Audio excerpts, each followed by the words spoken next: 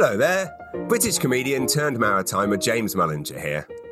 In early 2014, I left London, England and moved to a small town in Atlantic Canada. Rothesay, New Brunswick to be specific. They have a very odd way of greeting you when you move there. I've lived and worked in other places and you arrive and people go, "Oh, welcome," or "greetings." But they don't do that in New Brunswick. No, they say, "Why the hell did you move here?" So I'll answer that question for you now. Yes, there are easier places to continue your comedy career than New Brunswick, but I truly believe Canada to be the greatest place in the world to bring up a family, and that the small towns and cities are ideal for starting a new business or growing an already prosperous one. And I couldn't understand it. I would say to people, "Why are you asking me that? That's not helpful. Making us feel like morons for moving here. And anyway, look around. You've got beautiful views, friendly people, and thanks to annual flooding, waterfront mansions that cost 79 cents. I love the people. I love that everyone knows everyone and that everyone's related. I love that they think that wine can be made in a barrel in a basement. I love that four-wheelers are ridden on highways the wrong way. I love that you see tractors going through a Tim Hortons drive-thru.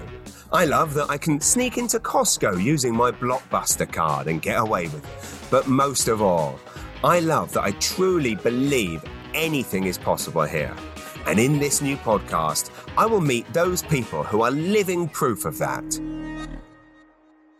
They will all share one common theme, that they were told they couldn't do what they wanted to do. They were told they couldn't be a world-famous actress or a globally renowned chef because they were from a small town in the Maritimes. You want to open one of the world's best golf courses in an old mining town on Cape Breton Island? That isn't possible, they were told. But they did it anyway and succeeded beyond their wildest dreams. Each episode will profile a different Canadian icon or hero. It could be a music industry titan or a screen legend or an ordinary person like me and you, but they're doing extraordinary things. A local hero to a world leader, a stand-up comedian to a literary icon. They might be chefs, actors, environmental activists, architects, journalists, cartoonists, musicians, but they all have one thing in common. They are great Canadians. As a comedian, I've toured Canada playing big rooms and small. In the past 6 years, I've performed in thousands of churches, dive bars, vineyards, theatres, clubs, hockey arenas, schools, basements, camps, yards, you name it.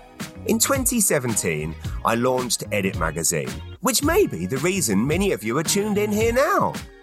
Edit Magazine was founded on the belief that Canada deserved a magazine that celebrated and highlighted entrepreneurs, creatives, business leaders doing the unexpected in the small towns and cities of this beautiful country.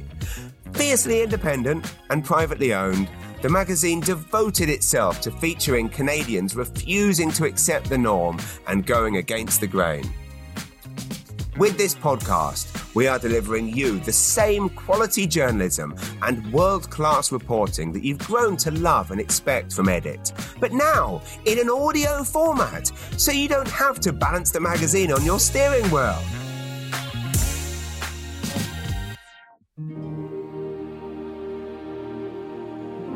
The small towns and cities in Canada are where I feel most at home. So like my magazine, we will be celebrating and highlighting those people doing world-class work coast to coast.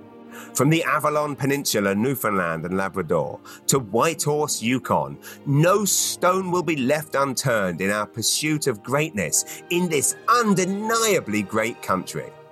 Canadian-minded stories and sharp comment.